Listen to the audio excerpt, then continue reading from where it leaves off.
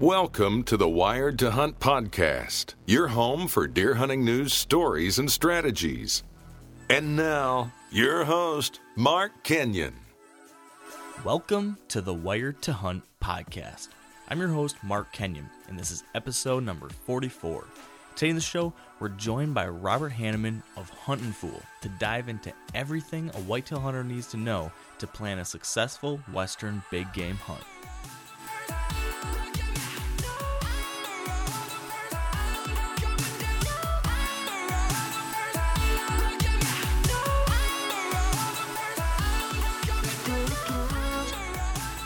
All right, welcome to the Wired to Hunt podcast. It's mid-February and hunting season is technically a long ways off, but if you're as addicted of a hunter as me and Dan are, we know you're probably already in the midst of planning your future hunting trips, and today that's exactly what we wanted to discuss.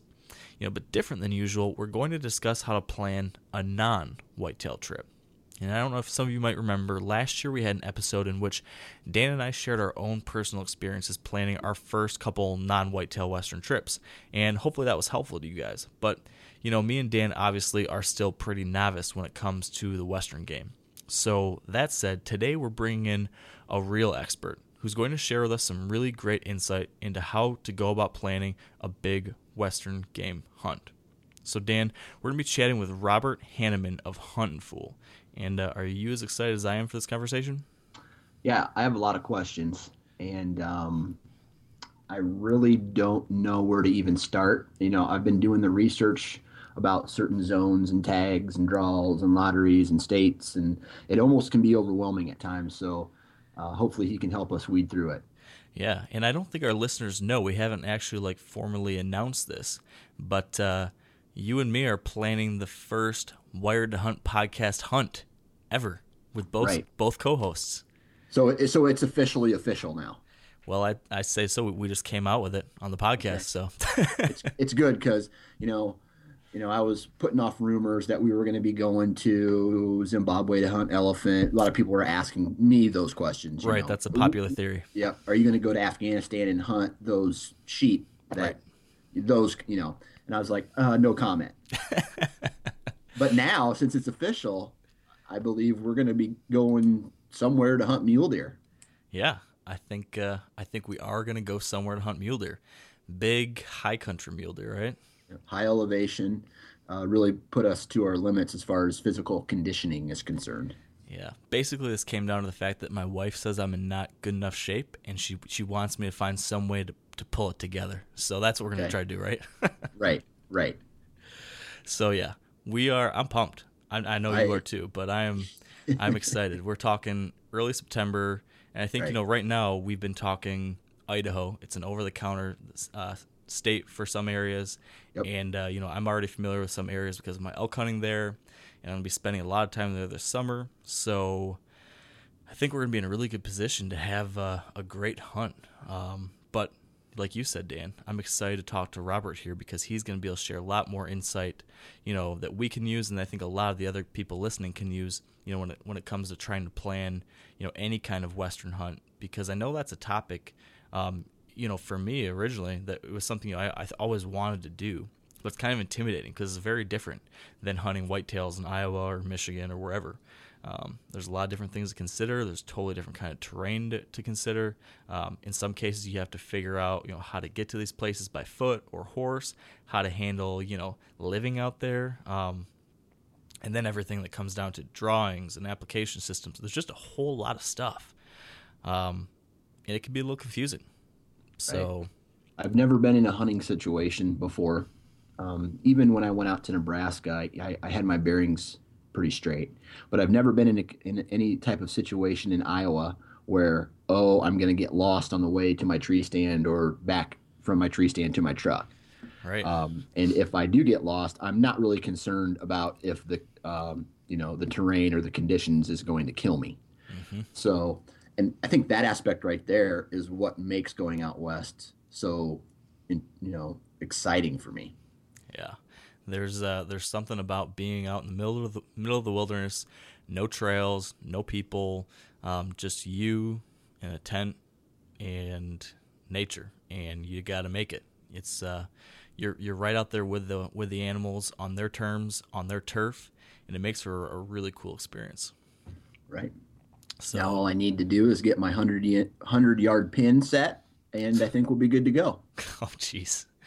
Well, I'll be working on my 40 and 50-yard pin. I think I'm just going to take all my other pins off and just practice solely at 100 yards. Well, good luck with that. Well, not. Yeah.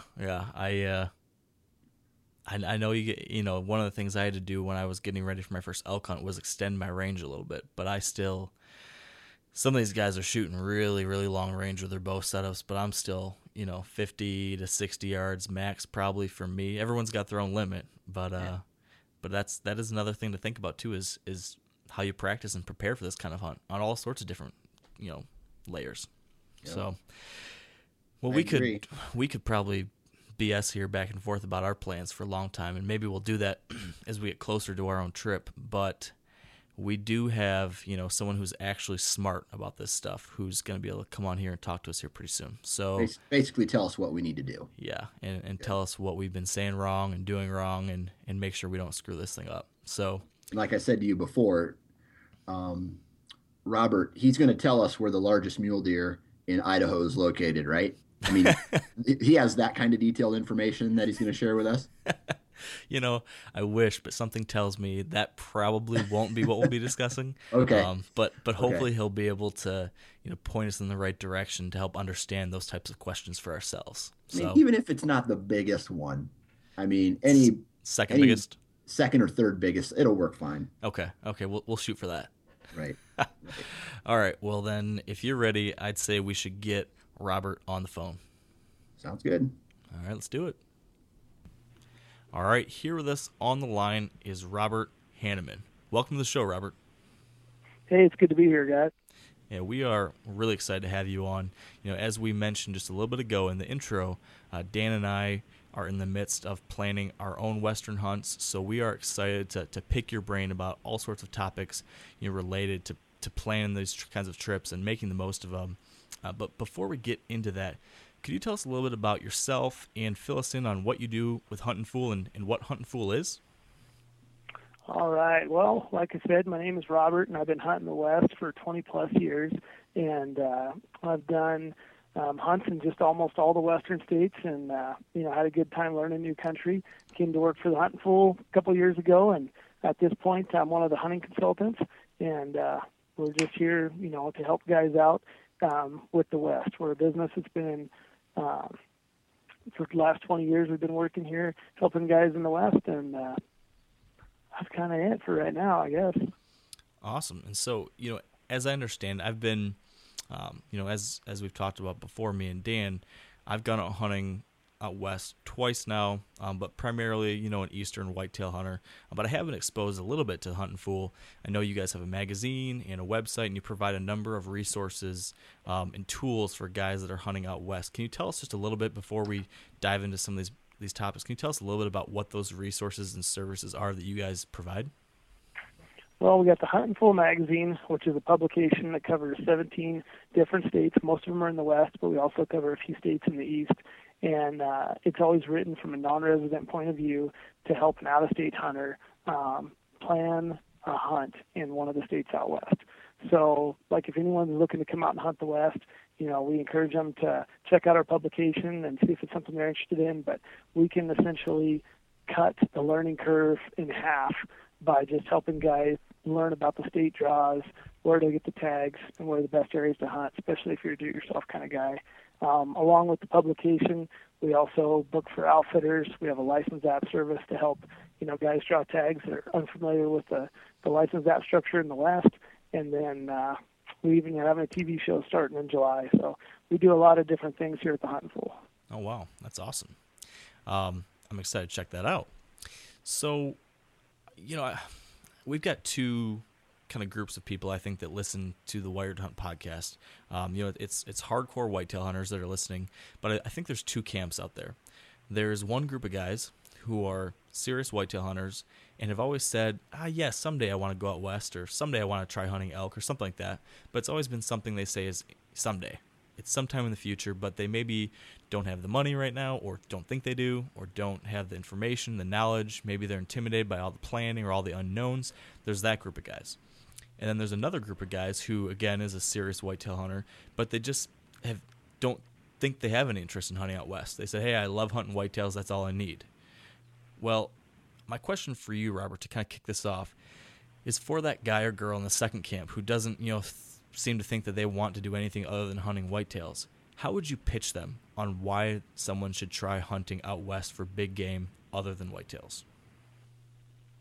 Actually, I'd tell them to stay home, because if they come out here, it's just going to hurt my draw odds. I'm just joking about that. Honestly, everybody grows up hunting something, and it's just kind of what their dad did, they did with their grandpa, and it's just their passion, what they love. And it's just like anything else. Unless you try something different, you don't know how amazing other things can be. Like, I know a lot of the guys in the East just love hunting turkeys. And, they go out there and, they'll call a turkey right into 20 yards and shoot it, and it's the biggest thrill in their life. Well, out here in the West, we call in 800-pound bull elk to 20 yards and shoot them. And it's a little bit more exciting than calling in a turkey. So I think those guys that are whitetail hunters, if you never want to try anything different, maybe you're happy with this whitetail. I mean, if that's where your passion is, definitely stay there. But if you ever, at some point in your life, think, I would really like to go out west and shoot a big mule deer or shoot an elk, you need to be planning for that now. You need to get ahead of the curve. You need to build a few points, do your research, because honestly, in the West right now, the best elk hunting in the West is happening right now. Yeah, I could attest to that. What you mentioned there about turkey hunting, how it's exciting to call in a turkey and shoot it, but when you call in an 800-pound elk and shoot it, that's a whole nother kind of rush. And I agree, it's unbelievable. I know I've mentioned it before on the show, but holy smokes! After my first couple trips hunting elk, it changed me. It is absolutely in my blood, and I think there's a lot of other guys out there who, if exposed to it, they would be seriously addicted to. So I guess if you're trying to save money and your wife doesn't want you making any more hunting trips, maybe you shouldn't try it. But if you're open to that, you're probably going to be going out there a lot more, because it's pretty darn exciting. That's for sure. And well, once it gets into your blood too, it's hard to keep from coming out west. I mean, I don't know how many buddies that I've had that came out west for a hunt and now live out here. So, I mean, it's amazing the opportunities we have, the diversity of different animals. And, like those hardcore whitetail hunters that, love to rattle in bucks or grunt in bucks. I mean, you just times that by 5 with the giant bull elk and you're hooked for life. Yeah, I can see that. And I'm excited for Dan to experience, some of that when we go out there in the mountains chasing muleys. So I guess for that guy or girl then who's starting to plan, and you said, you made a good point, for someone who does have that interest in eventually going out west, they really need to start planning now. So when you say that, what do you mean? Where should somebody start? What are the first things that someone needs to be thinking about once they've decided they want to do a western big game hunt? The very first thing they need to figure out is what they want to hunt, because, I mean, that's going to decide which direction you need to go. If it's an elk or if it's an antelope, by first sitting down and deciding, like, what's the first big game animal I want to hunt. Once they've narrowed that down, then there's a lot of different directions you want to go. And, I mean, let's just say if someone took, for instance, a mule deer. They want to come out west and they want to hunt mule deer. Well, there's lots of different options. You guys have already figured one out. You can go to Idaho and you can buy a tag. And if either of you guys killed a buck, you could go into town and buy a second tag and keep hunting. In Idaho, they give you the option of both you guys shooting 2 bucks. So, I mean, that right there is something that, not a lot of guys realize when they come to hunt these western states. Is there's all kinds of missed opportunities. But like I said, depending on narrowing it down to the animal, then, kind of deciding if, hey, do I want to do this archery? Do I want to do this rifle? Do I want to do this muzzleloader? Am I looking for a guided hunt, do-it-yourself hunt? Once you figure out the animal, then decide guided or do-it-yourself, and then maybe start thinking about a weapon, and then kind of start thinking about, what kind of animal do I want to kill? I mean, if you're just happy with a nice representative of the species, there's tons of options out there. If you're just out here to kill just an absolute giant, that definitely limits your options. Because just like whitetail, there's not a lot of them roaming the woods. Yeah, there's a lot of interesting topics there you mentioned, and I kind of want to start at the beginning and maybe get a little bit more detail from you on these because I'm interested too. For that first topic you mentioned, what do I want to hunt? What kind of animal? Do you have a recommendation for a whitetail hunter? Is there like a right species or a recommended species to try out first, or is it kind of whatever your flavor is that you've always dreamed of? It's kind of whatever your flavor is. I mean, if you're looking for an elk or if you're looking for a mule deer, but I would say typically the most common first Western big game hunt most guys do from the east is usually a combination, deer/antelope hunt because they're high success. They're not an extremely rugged country. So, guys can come out and just kind of get their feet wet, and you're successful that first trip, then it just kind of, like you were with your elk, now you want more. So, if you come out your first time and you just absolutely crash and burn, you're probably less likely to ever come back.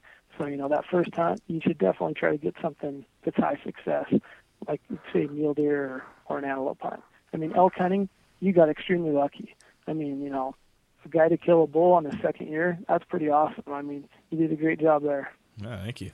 I agree. I was pretty lucky it all worked out, and it was pretty awesome. But to your point, once you do have that success, it becomes that much more addicting to want to go back and try it again and find that second success or prove it wasn't a fluke. So I can definitely attest to that. Dan, what do you think about all this? Yeah, I just basically almost feel like I should just be listening instead of talking at this point. But but you mentioned earlier, you mentioned a comment about what kind of animal you're looking for. On some of these states, does the higher point, like the more number of points you need to draw, or the longer wait until you draw, in some cases, does that reflect the quality of animal that is in that particular zone? Yeah, I mean, it honestly does. A lot of these states, the supply and demand is offset. There's more demand for, giant bucks than the state's willing to give tags. So, it's going to take you longer to draw. States like Colorado, it's a true preference point state. So whoever has the most points is going to draw the tag. So depending on the weapon you're looking for and depending on the top end units are going to be harder to draw and take more years to draw, where some of the mid-range units you guy can hunt every couple of years, and some of the units where a guy can go and just kill a nice mature animal, you could be able to draw every year or every other year.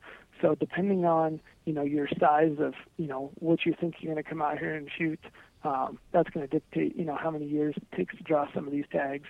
For a guy that's never hunted the West, we honestly recommend that they come out and just hunt the West first.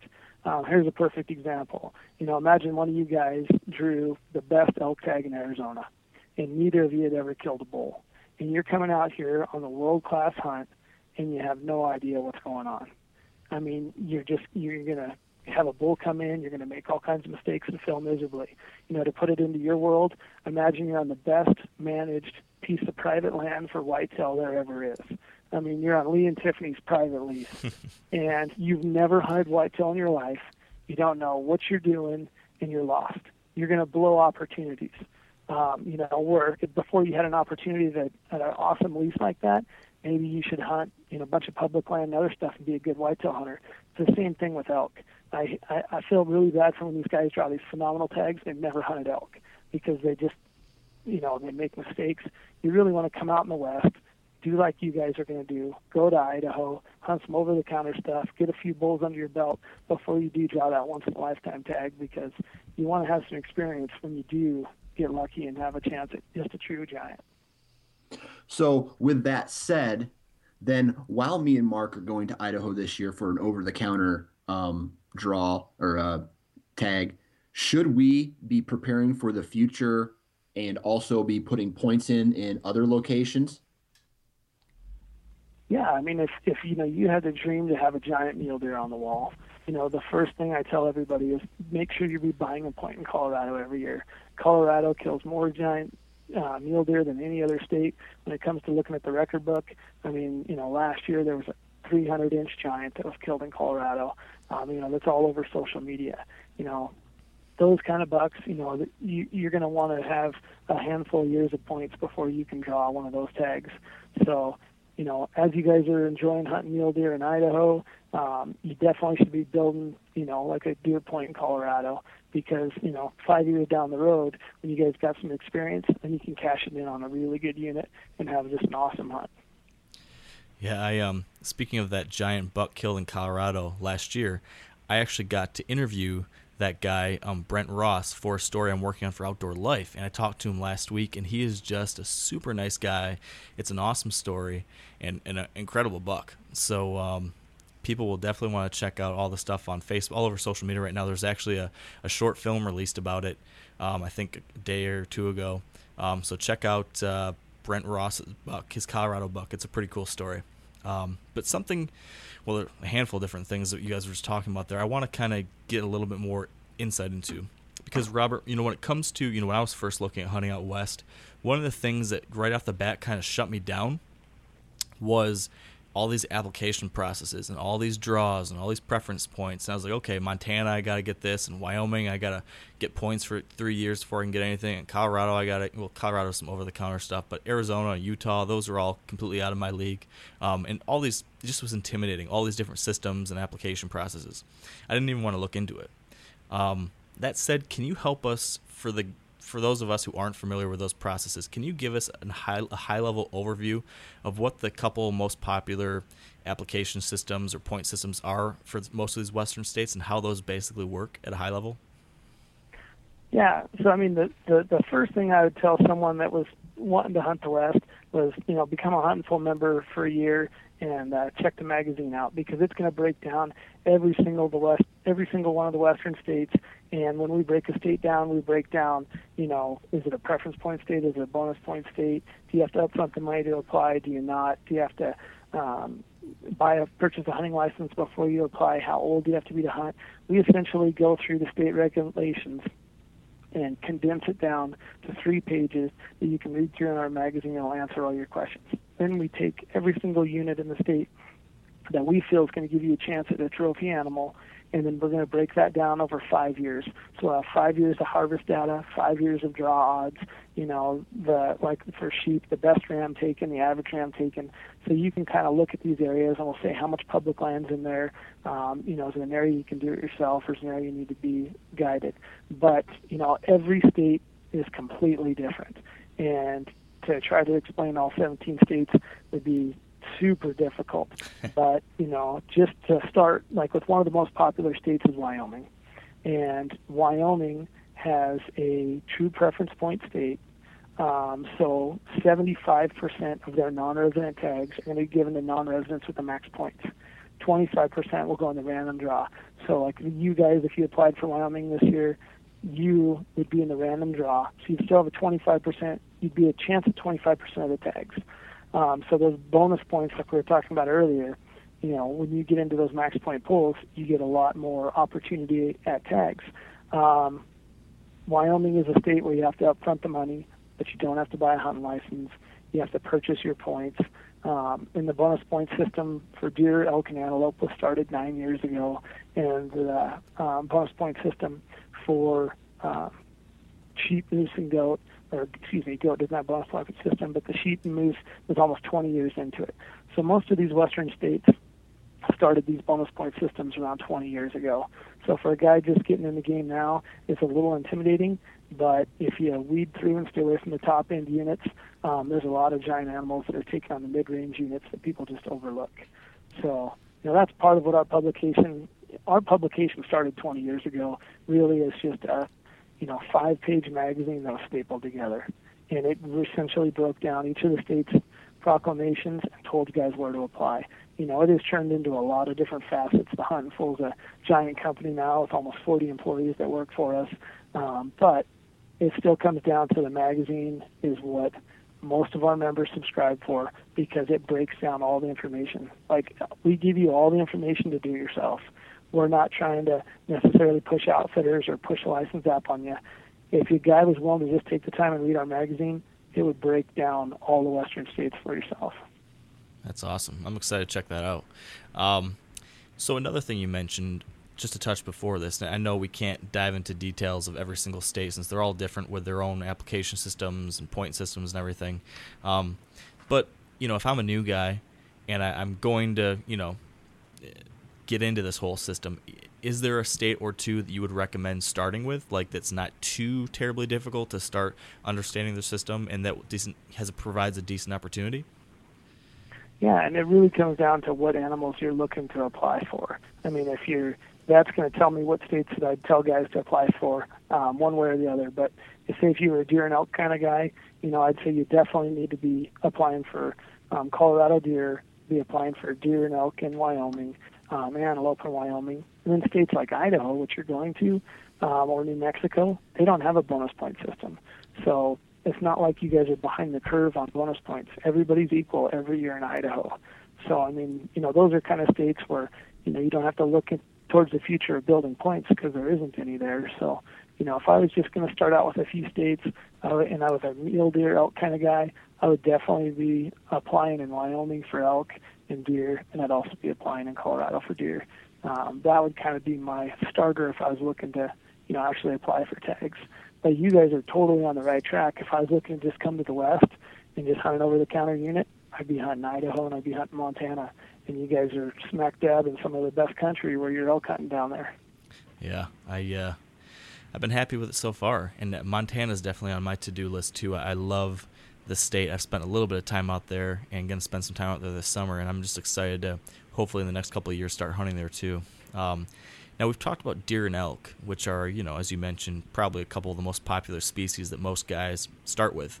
But what for the apple pie high in the sky type of hunter who wants to shoot for a goat or a ram or moose or one of these other species that's a little bit harder to get at? Where should I start looking if I'm trying to hunt one of those types of species? Where do I begin that process? Well, if I was looking for mountain goat, the first state I would apply for is Montana. And there's a couple of reasons behind that. Montana gives more non-resident mountain goat tags than every other state combined, other than Alaska. So your odds of drawing a mountain goat tag in Montana are, better than most other states. I'm kind of partial to Montana. I killed a great mountain goat with a bow there a couple of years ago, and I've been on multiple goat hunts up there, so it's probably my favorite goat state to hunt. But that would be probably the first state that I'd be applying for if I was looking to hunt goat. For sheep, Montana's got giant rams. It's the land of giant rams. Last year there was 2 rams killed over 203 inches, which are, just unrealistic. They're so giant. Wow. But the odds up there are horrible.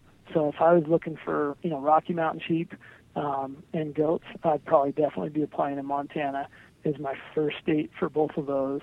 If we switch over to desert sheep, Arizona and Nevada, hands down. They give out more desert sheep tags than the other states. They kill some giant rams every year. So those would be the 2 states I'd be applying there for team for desert bighorn sheep.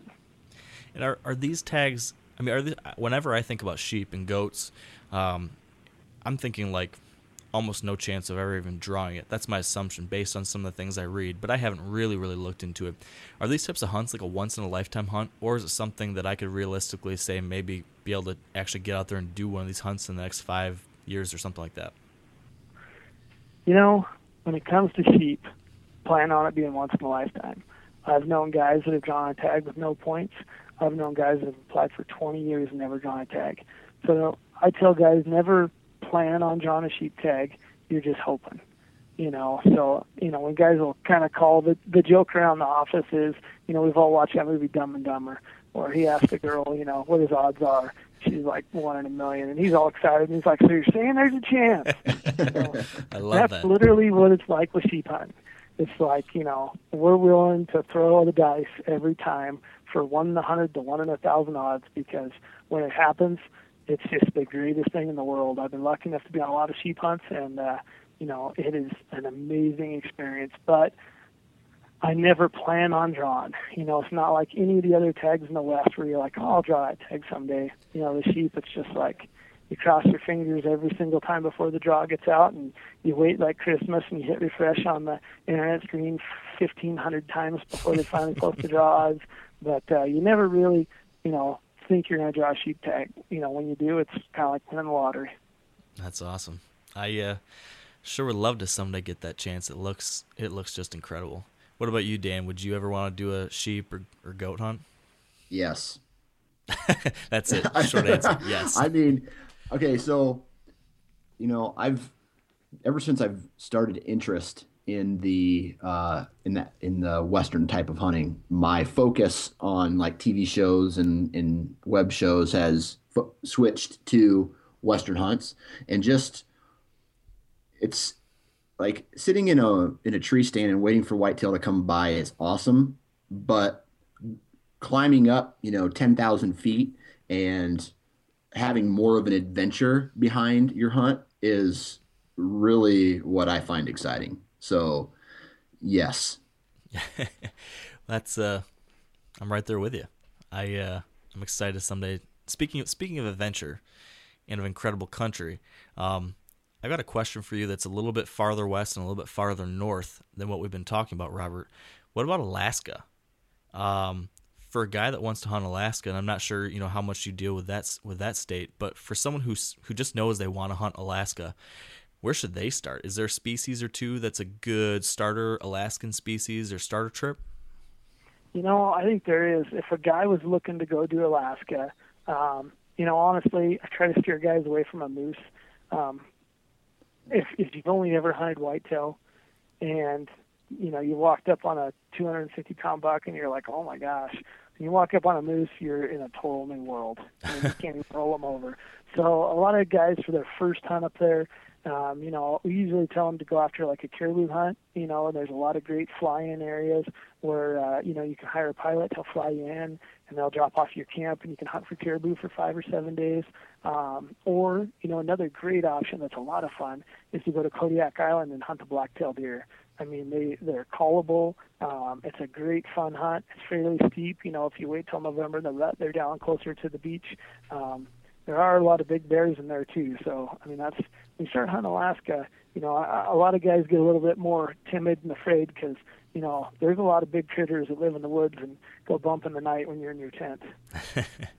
That's the truth. I've spent a pretty good amount of time in bear country, but on that very topic, because let's address it, there's probably some guys out there like, heck no, I don't want to go on Kodiak Island with these giant grizzlies. What kind of advice should a whitetail hunter who's never really spent a whole lot of time in grizzly country know about dealing with that kind of animal out there while they're hunting? Can you give us a one-on-one on that?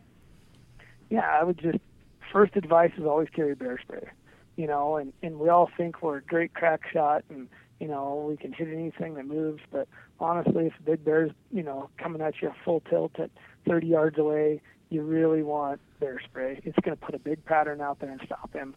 You might be able to hit him right between the eyes with your rifle, but I bet you can't do that 3 out of 4 times. So, I mean, bear spray is the number one thing I carry, especially, every year I'm hunting Montana, Idaho, Wyoming for elk. I have bear spray that I carry when I'm bow hunting, especially, and I always keep it exposed. So it's on a holster and it's usually on my chest right next to my bino harness. So it's really accessible. The second thing, if you're going to be hunting the West, is, make sure you have a buddy, and not just so much for bears, but if you get something down, it's good to buddy hunt in this country because, it's not like you're hunting a farm where you got cell service. I mean, a lot of the places in Idaho, Montana, Wyoming, we don't have cell service, and if you fall or hurt yourself a ways in there, you could be in real trouble, especially if you didn't leave a note. So if you're going to hunt the West, and you're in bear country, definitely bear spray, and definitely if you're going to come out and hunt the West, bring a hunting buddy. It's not something I would necessarily tell a guy to do, solo, unless he's hardcore and that's just how he lives his life. there are some hardcores out there. It's something I've always wanted to do. Haven't done it yet, but it definitely, I think it would be a definitely different experience. But I found like having one other hunting buddy out there with you does seem to be a really good fit for trips and stuff. It's worked well for me the last couple of years, and we'll test that theory again this fall, Dan. Sounds good. Yeah. All right. One other thing I wanted to say about hunting the West is don't be intimidated. The guys from the East Coast, I'm intimidated to go hunt the East, honestly, and I don't know why, I just am. But for guys coming out to hunt the West, don't be intimidated. There's tons of public land. You guys are great hunters. You've been grinding it out for years. This is just another challenge. You're going to do extremely well in it. Just come out here and give it a shot. But don't be intimidated. I mean, these mountains look big, but once you start putting one boot in front of the other, you'd be surprised how fast you eat up that country. Yeah, so speaking of that, we've talked a little bit about, the specifics of getting, figuring out where you're going to hunt and how to, get those tags and everything. But what about some more advice just on that preparation in regards to, how you should prepare physically or what you should prepare for mentally or what you should be packing? Can you give us some insight into if you were talking to a first-time guy, and you had 5 minutes to give him the lowdown of here are the, the 5 things you absolutely need to keep in mind when you're planning this trip when it comes to those types of topics, what would you tell them? Well, the first thing is be in the best shape you can be in.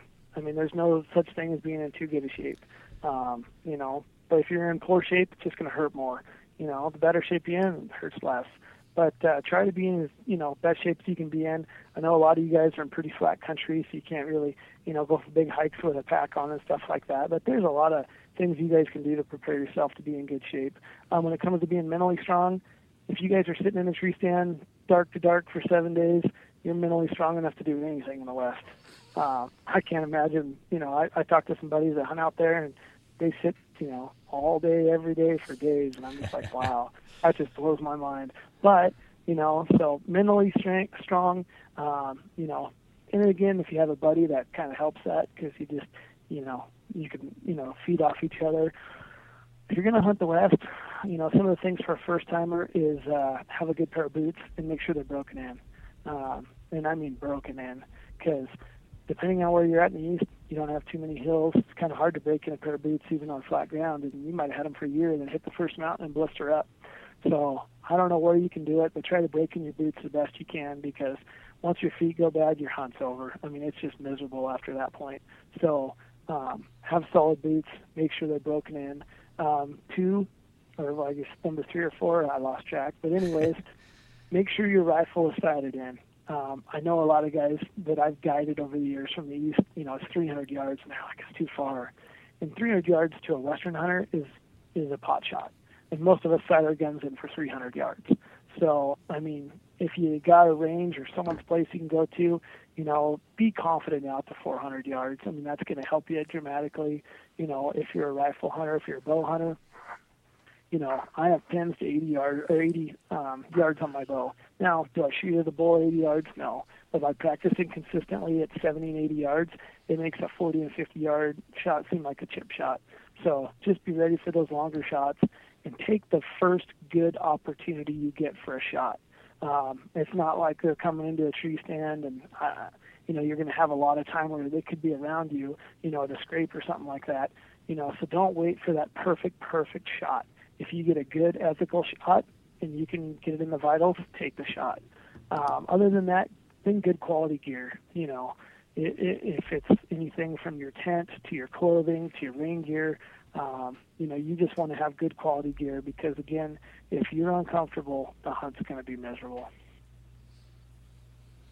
So are there, kind of piggybacking off that gear question, is there any tips or tricks that you found that can help a first timer maybe cut some costs? Because what I'm running into right now is this is my first official Western hunt. I don't really count Nebraska because it was it's flat land and I was able to stay at a relative's house every day. Now I'm going to have to buy a whole bunch of different gear and equipment for this. Just kind of curious if there's any tips or tricks that you found that could help me spend less money but still get, quality gear. Well, you got to look at it this way. You get what you pay for with gear. And I mean, QU gear, Sitka gear, First Light gear, they're all high quality. They're all great Western, hunting gear, but it costs a ton of money. If you look back 10 years ago, everybody that was hunting the West and being super successful was wearing Wranglers and Carhartts. So don't think you're not going to have a great hunt just because you're not wearing the latest, greatest fashion. A lot of these, companies, you can find good gear that someone's bought and put on eBay and you pick up half price, or, get lucky and find it there. But honestly, when it comes to gear, my backpack, my boots, my optics, and my rain gear are the 4 things I put all my money into. And then it goes from there. So, rain gear, you got to have high-end rain gear. You got to have high-end optics, high-end boots, and if it's a backpack-style hunt, you got to have a high-end backpack because it's just, that's what you're carrying everything in. The rest of the stuff you can kind of get by with. Maybe you don't have the newest, latest, greatest sleeping bag, and yours is 6 pounds instead of 3 pounds, but it's going to do the job, and you're just going to have to cut weight somewhere else. And, if the hunting clothing that you're using on the east, if you've got any early season stuff, is probably going to work pretty darn well in the west. The biggest thing out here, and probably the same with you guys, is just layering because, in the morning it could be below freezing and it could be 60 by midday. So, for us western hunters, you get the best gear you can buy, but just prioritize the stuff that's most important. I always feel bad when I run into a guy in the field and he's got brand new Sitka everything. I mean, he looks like he just walked out of Cabela's, and he's got a pair of $100 binoculars.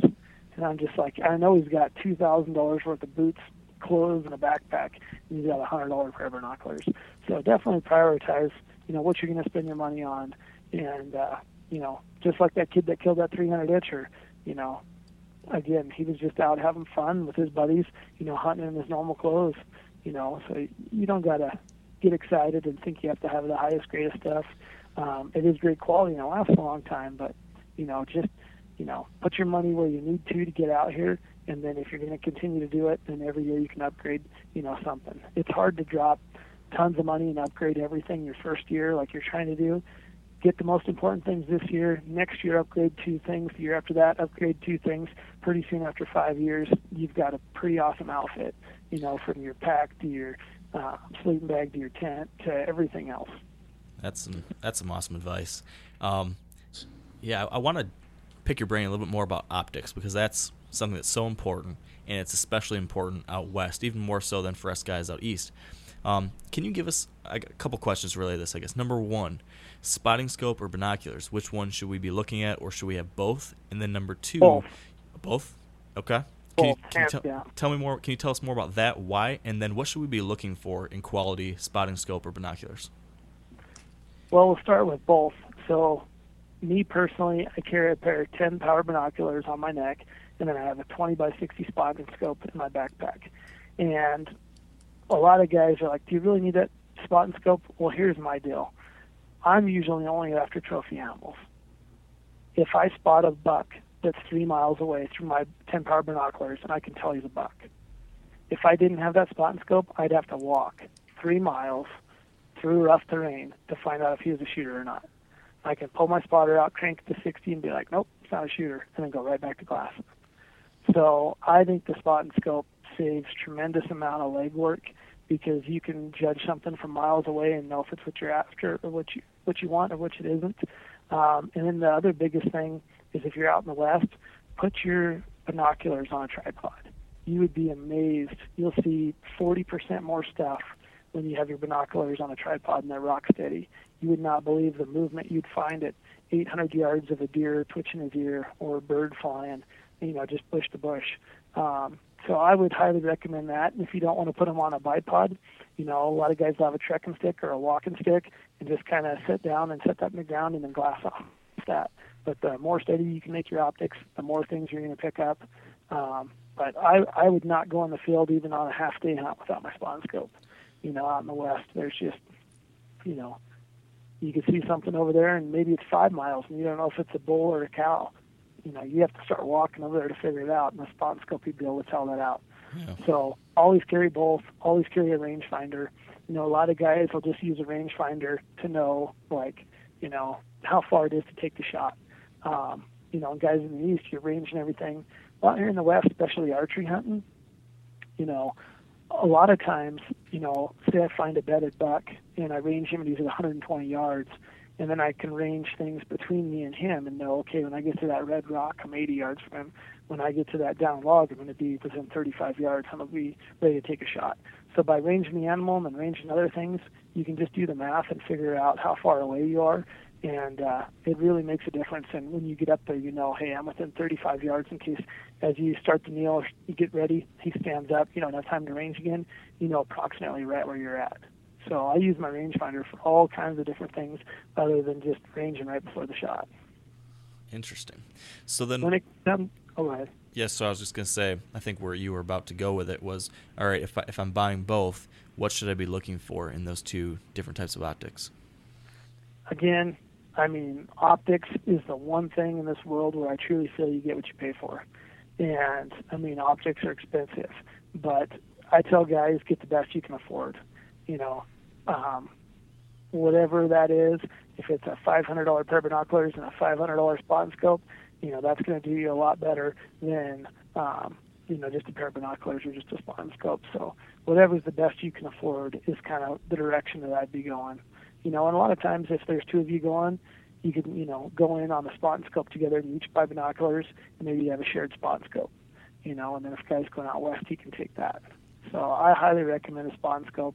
And while we're on optics, another thing I just want to quick point out is, again, guiding all those years, the guy shows up, he's got an $800 rifle and a $150 scope on there.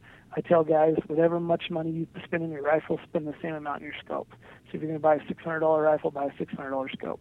You know, out here in the West, you know, sometimes you get that chance at that buck right at, you know, right at legal shooting light. And if you don't have a higher end scope, you know, your scope's going to be dark. I don't know how many clients I've had that have looked through the binoculars, seen the buck, and then they looked through their scope and it was black because their scope didn't gather as much light because they had a cheap quality scope. Yeah, you don't want that to happen, that's for sure. So speaking of money, another thing that I know a lot of people will be thinking about when planning a trip like this is, should they go DIY or should they go with an outfitter? What would you recommend for someone planning their first hunt? What's the right way to go? If a guy's got the time to do the research, 100%, I'd go self-guided.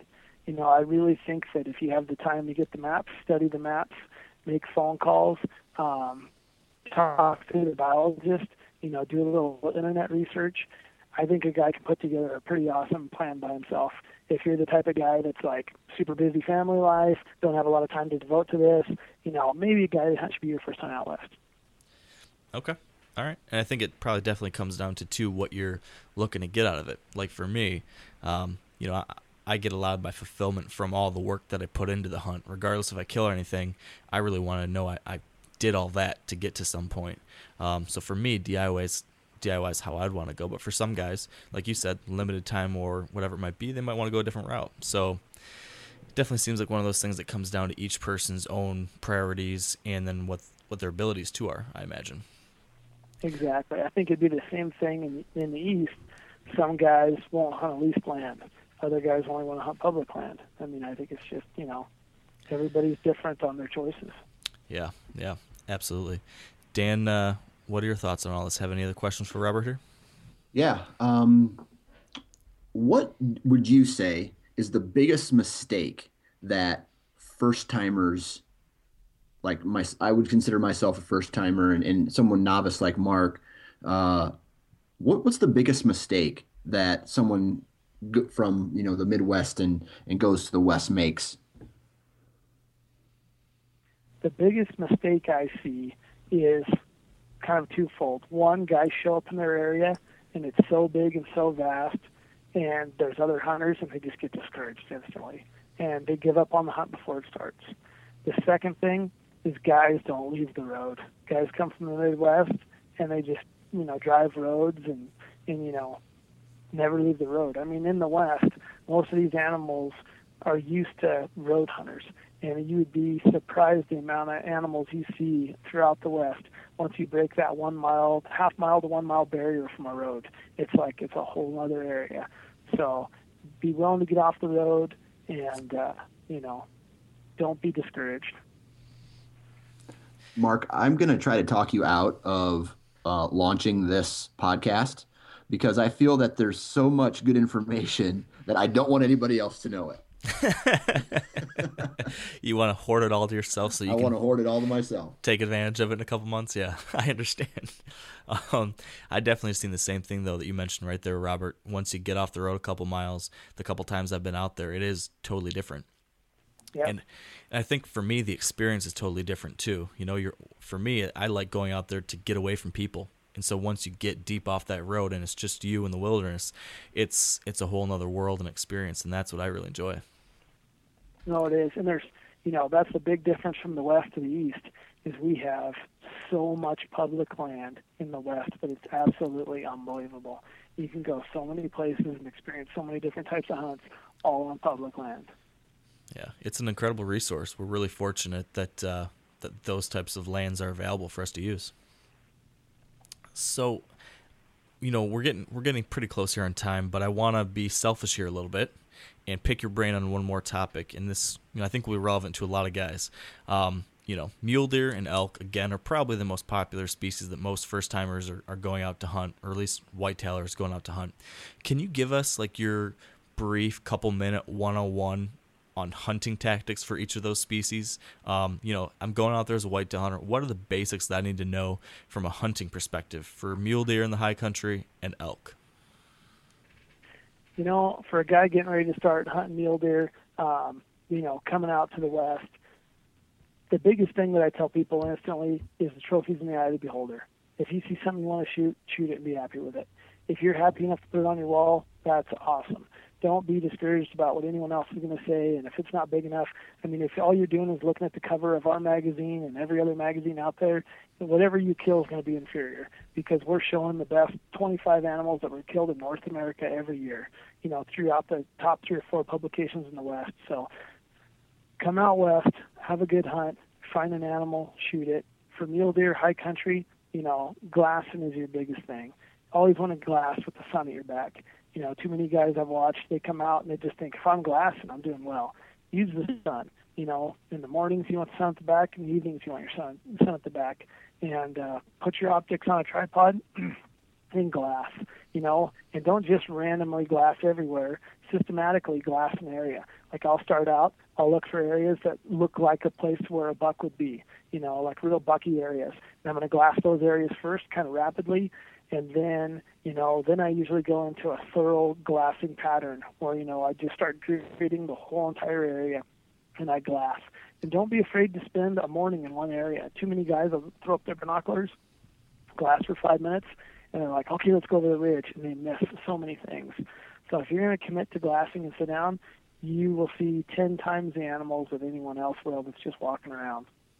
Let your glass do the work and save your feet. If you're going to hunt the West, that goes for deer or elk, so come into the high country, be prepared, and when you take your animal, like you guys will this year, I'm sure, just be ready to take care of it and get it out before it'll spoil.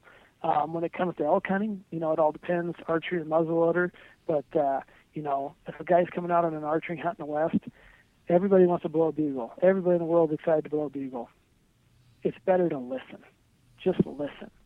Let the elk talk first, move in on them, then try to start calling them. Don't be jumping out of your car, running 10 feet from the truck and screaming on a bugle. Yeah, some bulls will get called back to you, but really what you're doing is educating the most elk. If I'm going to be archery elk hunting, I'll get up at 2 in the morning and I'll drive to different areas. If I'm hunting down in like Arizona or New Mexico where there's lots of roads, I'll shut my truck off and I'll just listen.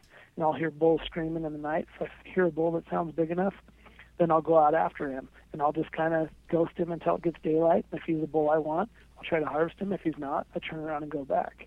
If I'm hunting, up in Montana or Idaho in the high country, I do a lot more listening than I do calling. I think the biggest mistake archery hunters do in the West is overcall, because everybody watches on TV where these private ranches, someone blows a call and 18 bulls come running in. Well, as you found out in Idaho, that's not the case. Yeah. Yeah, that was definitely the biggest lesson learned for me from year 1 to year 2, was I just shut up. Just shut up and listen and get close before you make any noise, and that seemed to make a huge, huge difference. So, Dan, do you have any final questions for Robert before we let him go and we lose our lifeline to Western expert knowledge?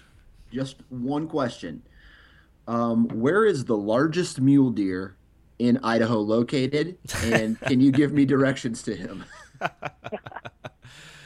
I'll tell you what, I'll send you a GPS location of him on the ground with my kill phone. Yeah. That's a good response right there. Fair enough. Yeah, I hope I'd be happy just to find a mule deer buck come September. and get close enough to them. So hopefully we'll, I think with this knowledge you've been able to share with us, Robert, I think me and Dan are definitely going to be in a better position to do so. And hopefully a lot of our listeners will be too, whether it's mule deer, elk, antelope, or anything else. I think this has been really helpful. So thank you for that, Robert. And if any of our listeners want to take advantage of your resources at Huntin' Fool, where should they go?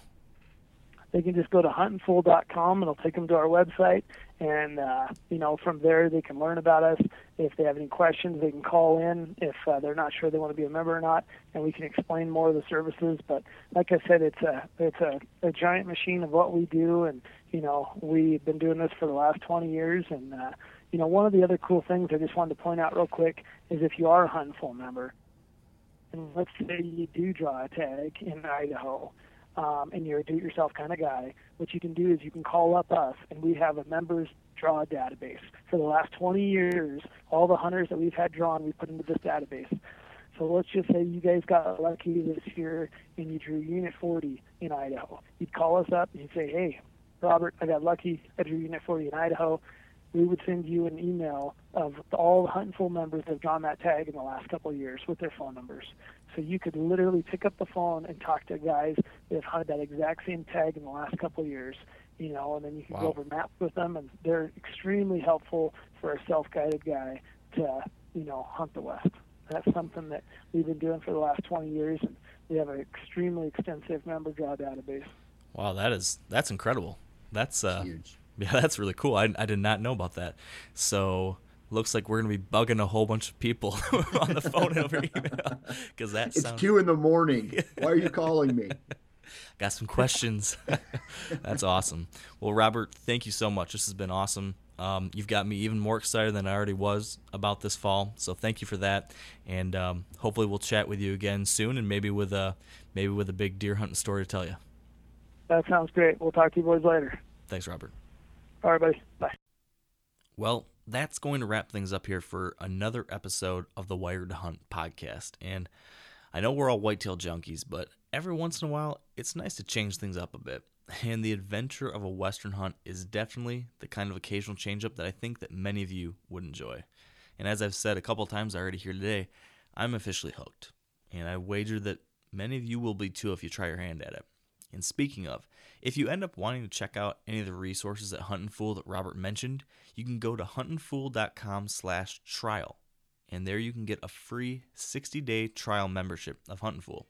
That's huntin with HUNTIN fool.com/trial for that free trial membership. That said, moving on, as always, we would love it if you could leave us a rating or review on iTunes. And we'd love it so much, in fact, that I'd like to make you a proposition. For anyone that leaves a review between now and next Wednesday, the 25th of February, 2015, I'll select one of those reviewers, read their review out loud on the podcast next week, and send them one of our brand new, totally redesigned Wired to Hunt hats with our new logo that hasn't even been shown to anyone yet, and the hats aren't even available to purchase yet. So leave a review between now and Wednesday, the 25th of February, and you might get on the air and get a free hat. So that should be a pretty cool deal. Also, if you're not subscribed to the podcast yet, make sure you do that through iTunes or whatever podcast app you use. It's a lot easier than listening in through our website. As always, we'd also like to thank our partners who have helped make the podcast a huge success so far. So a big thank you to Sitka Gear, Trophy Ridge, Bear Archery, Redneck Blinds, Carbon Express Arrows, HuntSoft, Lacrosse Boots, Big & J Long Range Attractants, and the Whitetail Institute of North America. And finally, thank you. You guys make this show. You guys keep me waking up every morning excited to come into work, and you make Wired to Hunt the really most awesome community of whitetail addicts out there. So thank you for that. All that said, I hope you're feeling inspired today to try something new, to get outdoors and chase something, whether it's a whitetail or an elk or a mountain goat. And of course, I hope you'll always stay wired to hunt.